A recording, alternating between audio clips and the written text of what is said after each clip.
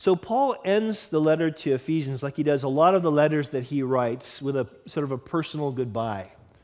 But also he ends with some encouragement that he's soon going to send somebody to them, a faithful minister to them, to make sure they know what's going on with him. And it's easy to read these kind of last bits and maybe kind of throw them in a 2-minute sort of part to the last message of going through a letter. But I think it's important that we recognize that we stop and we see what Paul's doing here, that we remember the relationships that he had with these people, that we take seriously the way he says goodbye, the wishes that he makes upon these people, what he desires for them.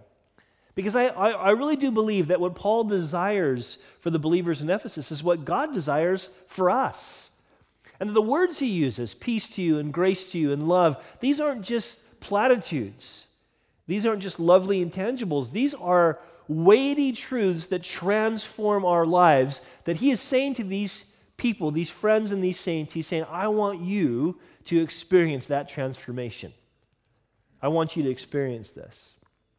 Now, if you have the NIV, you know that the verse 24 reads like this.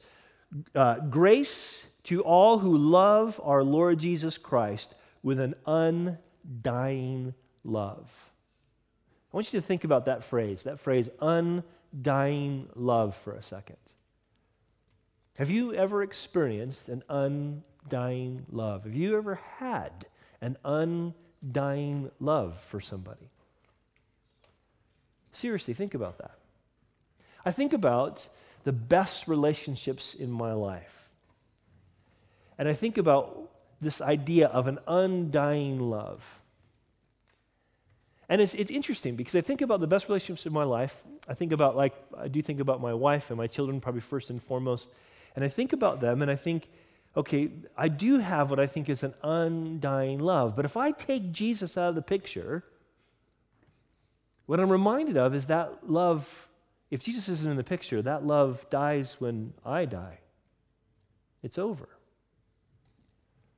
Now, forget about the whole reality of how difficult it is to sort of feel love for people. Just the idea of love being undying or eternal. This is a huge thing.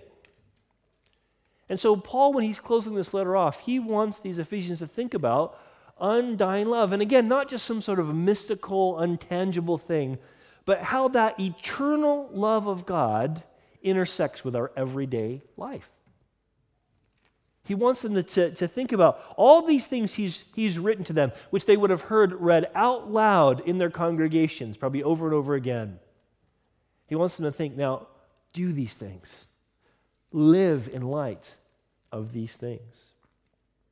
He starts off by just kind of promising a personal update. Don't forget, when Paul's writing this letter, where is he? Do you guys remember? Prison. He's in prison. And this is not, a nice prison, if there is such a thing. But I mean, this is not a modern prison where you can maybe further your education and, for the most part, you're going to be protected, though it's still not a good place to be. This is probably a rat-infested prison. This is a place where he might have been chained to a Roman guard. This is a place where he was dependent upon other people to bring him food, blankets, and that sort of a thing. Medicine if he needed it.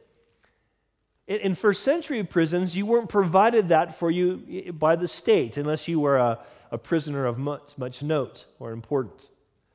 But if you were just a common prisoner, a rebel rouser or something like that, you were in prison at your own expense. You had to have friends, and if you didn't have friends who were willing to risk their reputation and bringing you stuff, you were in a bad way.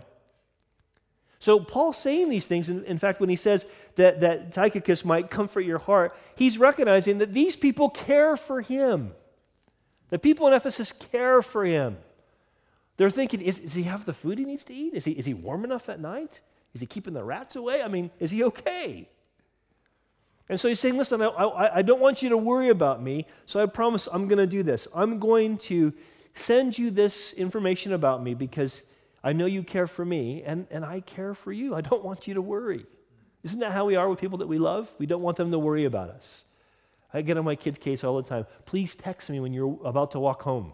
Yep. Dad, I'm an adult now. I know, but I worry. I love you. Amen. You understand, don't you? Yes. This is what we do. He doesn't want them to worry because he loves them. Interesting, when Paul talks about his relationship with the Thessalonians, and I think this was probably the same with the Ephesians, here's what he writes. 1 Thessalonians chapter 2, verse 8 says, "We loved you so much," Paul and his team, he's talking about, "we loved you so much that we shared with you not only God's good news, but our own lives also." As far as Paul was concerned, the eternal love of God was not just something that he, again, talked about. It wasn't just this grand idea. It was something that changed every relationship he had, including the relationship with these people that sometimes he only knew for a matter of months before he went on somewhere else to do more ministry. He cared for them. He invested in them. They wanted to invest in him. But also Paul's saying he's going to send this promised update through people he trusted. He's going to make sure someone can go who knows Paul and knows them and can say, here's how I'm going. He sent him through people. Now, interesting, he mentions this guy. I'm saying Tychicus. It's the totally wrong way to say his name. You're supposed to pronounce it this way, Tychicus. Now, I'm going to mispronounce all of the names that I read today, so I figured I'd start with Tychicus as well, okay? But interesting, he's just one, this guy Tychicus is just one guy who's among many who served with Paul faithfully. He's mentioned in Acts chapter 20, verse 4. Listen, in a list of people, it says that Sopater of Berea accompanied Paul to Asia, also Aristarchus, Secundus of the Thessalonians, Gaius of Derbe, and Timothy and Tychicus, or however you say his name, and Trophimus of Asia. So there were these different people that helped Paul do his ministry, and Paul says, I'm going to take one of those faithful people, and I'm going to send them to make sure that they know what's going on. But this is something that Paul did often. Paul was always, listen, working with a diverse group of people. And this was on purpose. He was modeling to the church how diverse God's people are, how God wants his eternal love to be seen in a multifaceted way. Listen to this. Here's what we see about Paul. We're going to read in Romans 16 in just a second. That Paul worked with a really diverse group of people, men and women, Jews and Gentiles, couples and singles. Does that sound familiar to you guys? Listen to this. Paul writes at the end of his letter to the Romans, he says, I commend to you our sister Phoebe, who is a deacon in the church of Cenchrea. Welcome her in the Lord as one who is worthy of honor among God's people. Help her in whatever she needs, for she has been helpful to many, and especially to me. Give greetings to Priscilla and Aquila. Interesting, the wife's named first. My co-workers in the ministry of Christ Jesus. In fact, they once risked their lives for me. I'm thankful for them, and so are all the Gentile churches. Also, give my greetings to the church that meets in their home. Greet my friend Epaphras. He was one of the first from the province of Asia to become a follower of Christ. Give my greetings to Mary, who has worked so hard for your benefit. Greet Andronicus and Junia, again, another couple, my fellow Jews. Interesting, among Gentiles, there's also these Jews, who were in prison with me. They are highly respected among the apostles and became followers of Christ before I did. Greet Ampliatus, my dear friend in the Lord. Greet Urbanus, and that's a cool name. Come on, Urbanus? Are you feeling it? I like that name. I think it's cool. Greet Urbanus, our co-worker in Christ, and my dear friends, whatever. Greet Apelles, a good man whom Christ approves, and give my greetings to believers from the household of Aristobulus. See, you think this is a hard job. This is hard to pronounce these names. Greet Herodian, my fellow Jew. Greet the Lord's people from the household of Narcissus. Bit self-consumed, Narcissus. You get that? Okay, some of you got it, some of you didn't. Give my greetings to Tryphena and Tryphosa, probably twins, and the Lord's workers. No, seriously, probably twins, twin women. And the workers, the Lord's workers, and dear Persis, who work so hard for the Lord. Lastly, he says, greet Rufus. I once had a dog named Rufus. It has nothing to do with this message at all. Whom the Lord picked out to be his very own, and also his dear mother, who's also been a mother to me. Now, I read that really long greeting that we're tempted to skip over when we're in Romans, and definitely don't want to look at it again when we're in Ephesians, but I read it to show something that's really important for us to get. Paul was not just writing random letters to people he didn't know.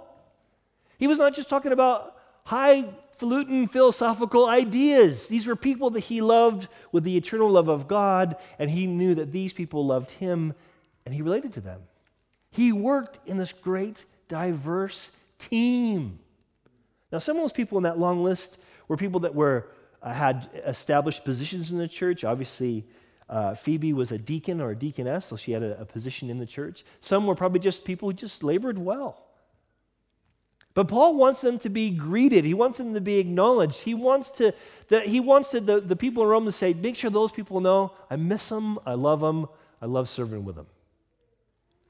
This is what God desires us to have. This kind of relationship where we would care for each other.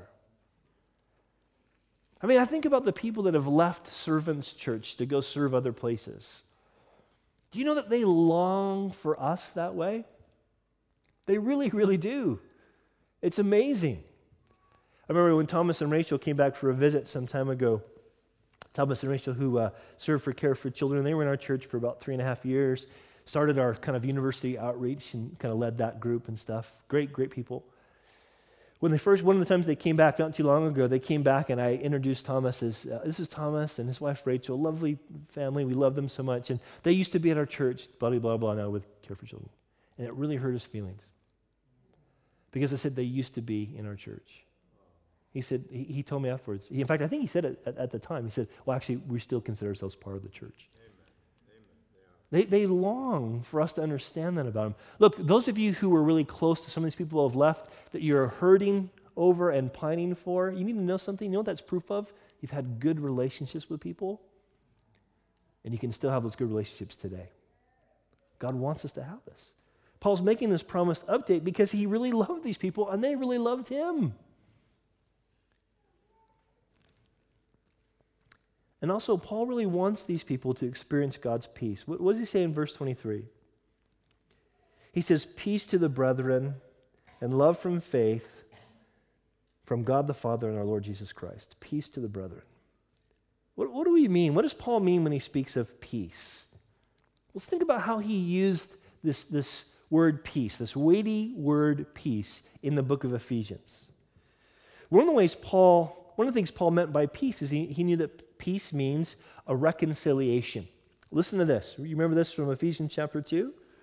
Paul says, now in Christ Jesus, you who were once far off have been brought near by the blood of Christ, for he himself is our peace, who has made both one, that's Jew and Gentile, and has broken down the middle wall of separation. In other words, the things that might divide us racially, Christ breaks those things down.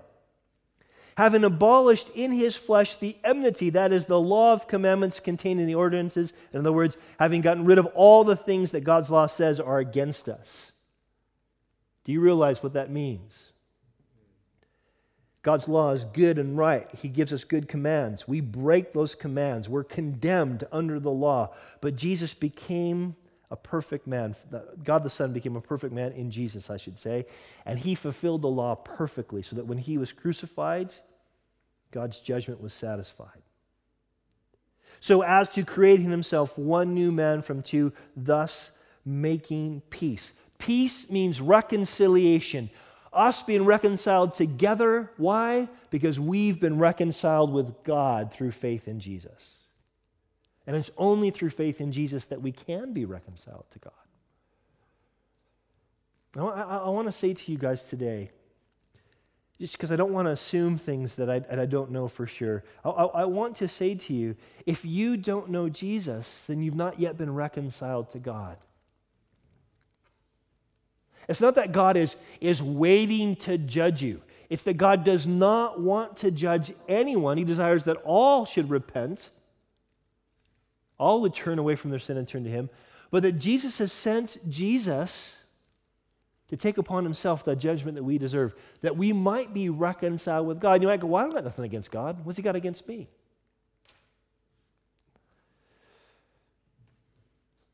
Do you realize that every good thing that's in your life, every good gift, every perfect gift, every ability, every relationship,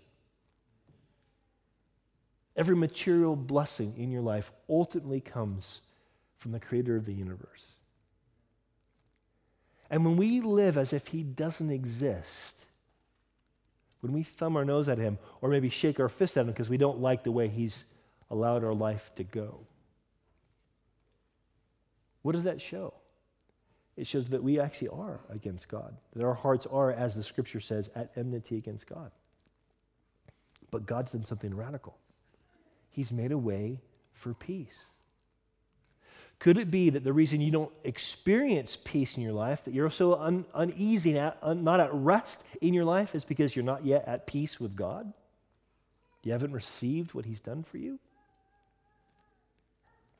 Peace means reconciliation, but more than that, notice he says, in the same verse, verse 23, he talks about, and love with faith, or you might say, you could translate this, love amid faith.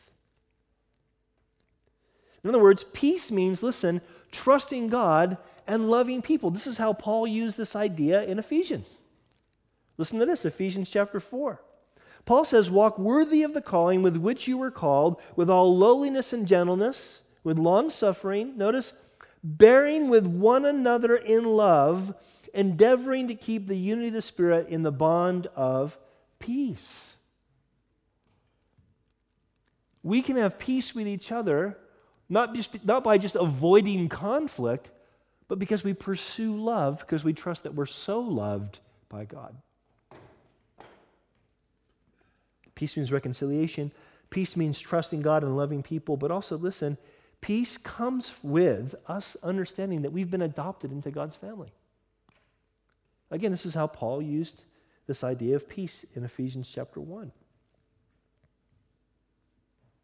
Paul says, he chose us in him, that is, God chose us in Jesus before the foundation of the world, that we should be holy and without blame before him in love. This is how God views those who've put their faith in Jesus. Notice what he's predestined us to, having predestined us to adoption as sons by Jesus Christ, or you could say as children, by Jesus Christ to himself, according to the good pleasure of his will, to the praise of the glory of his grace, by which he made us accepted in the beloved. Paul wants the Ephesians to know, to experience, not just understand, but experience the very peace of God that comes from knowing I'm adopted into his family. God gives me the same rights and privileges of sonship that he gave his own son, because my life is hid in him as I put my faith in him. This is where peace comes from. See, here's the thing. If your understanding of Christianity is just about some sort of transaction, okay, I say a prayer, God forgives my sins. I go to church, God blesses me during the week. I put a $5 in the box, John's happy. I don't know what you think happens, but we think it's some sort of transaction, but it's not. What Christianity is about this person, Jesus, who came to prove to us that not only is God real, here I am, he says, God become man, but that God's good and trustworthy and wants us to be right with him, wants us to be at peace with him. Do you realize that you can't add to what Jesus has done for you to be at peace with him? Your $5 in the box ain't adding to nothing. Your service for the church doesn't add to this relationship. We're right with God. We're at peace with God because of what Christ has done for us and because we've chosen to believe that Christ did that for us. He died on the cross. He rose from the dead. He lived a perfect life. Because we believe he did that for us, God says to us, I accept you. I forgive you. I adopt you as my child. That's what he says. That's not just a nice idea. That's a reality that should cause you to be at peace even when your life's going nuts. Lord, all my relationships are falling apart, but I'm still your child. That'll never be taken away from me. Lord, you seem to not want to heal me. I thought you were going to heal me of this illness. I could die from this, but I'll be resurrected, Lord, and I'll see you face to face. Lord, I don't understand why so many people are still suffering, but I know, Lord, you're going to come back soon and very soon, and justice and righteousness are going to reign on this earth when you return. And I'm going to reign with you as one of your kids. Peace. Paul wants them to experience God's peace, but he also wants them to experience God's grace. Look how he closes in verse 24. In verse 24, he says, "Grace be with all those who love our Lord Jesus Christ in sincerity." Now you read that, and let's be honest, we read that, and it almost sounds like, okay, you'll get grace if you actually love God with an undying love. And then God will give you grace. It can almost feel that way, but we know that's not the case from what Paul wrote in other places in Ephesians. Okay? Paul's not saying we earn grace through the work of love. That's not what Paul's saying. We know he's not saying that because of what he said earlier in Ephesians chapter 2. What did he say in Ephesians chapter 2? He said, "For by grace you have been saved through faith, and that not of yourselves, it is the gift of God, not of works, lest anyone should boast. For we are his workmanship," God's work of art, "created in Christ Jesus for good works, which God prepared beforehand that we should walk in them." Do you understand what he's saying about grace? Grace is not of works. Grace is God's undeserved favor. It's God's smile upon us, even though all we deserve is his frown. That's grace. But also, listen, grace is God's divine enabling. God gives us the grace to do the things he wants us to do. See, our responsibility is faith. I have to receive that grace by faith. God, I have to believe, even if I don't feel it, I have to believe that your smile is on me because of Jesus, not because of me. And Lord, I have to believe that you will give me what I need. You'll give me the grace that I need, the divine enabling I need to actually do what you want me to do. I got to believe that. Paul wants them to experience this. He wants them to understand and to experience grace as God's undeserved favor and as his supernatural enabling. He wants them to experience this. God wants us to experience this. The Christian life is neither, I got it right now, I'm going to always have victory, nor is it, oh, I'm a complete loser, nothing ever gets better, but at least I'm forgiven. It's neither of those things. The Christian life, being a Jesus follower, means I know, God, I'm completely forgiven in Christ. I'm washed clean. I'm accepted in him, the beloved. And by his grace, I'm being changed. I'm being made more like Jesus day by day by day. I can trust him for both. That's grace. That's grace. That's why, don't you know the Holy Spirit's called the Spirit of grace? His work is to take the grace of God. We sang this today. You may not have understood the words, but we sang the song today, right? That God takes this grace and he applies the work of God to our life. The Holy Spirit does that. He takes what Christ has done and he applies it to our life. So that where we're weak, we can be strong because Jesus is strong. Where we're struggling, we can move forward because Jesus moved forward. Where we're wondering what's going to happen, where we're hopeless and feel like we're dying, we can still finish because we know Christ rose from the dead. And because he rose, we'll rise. Grace.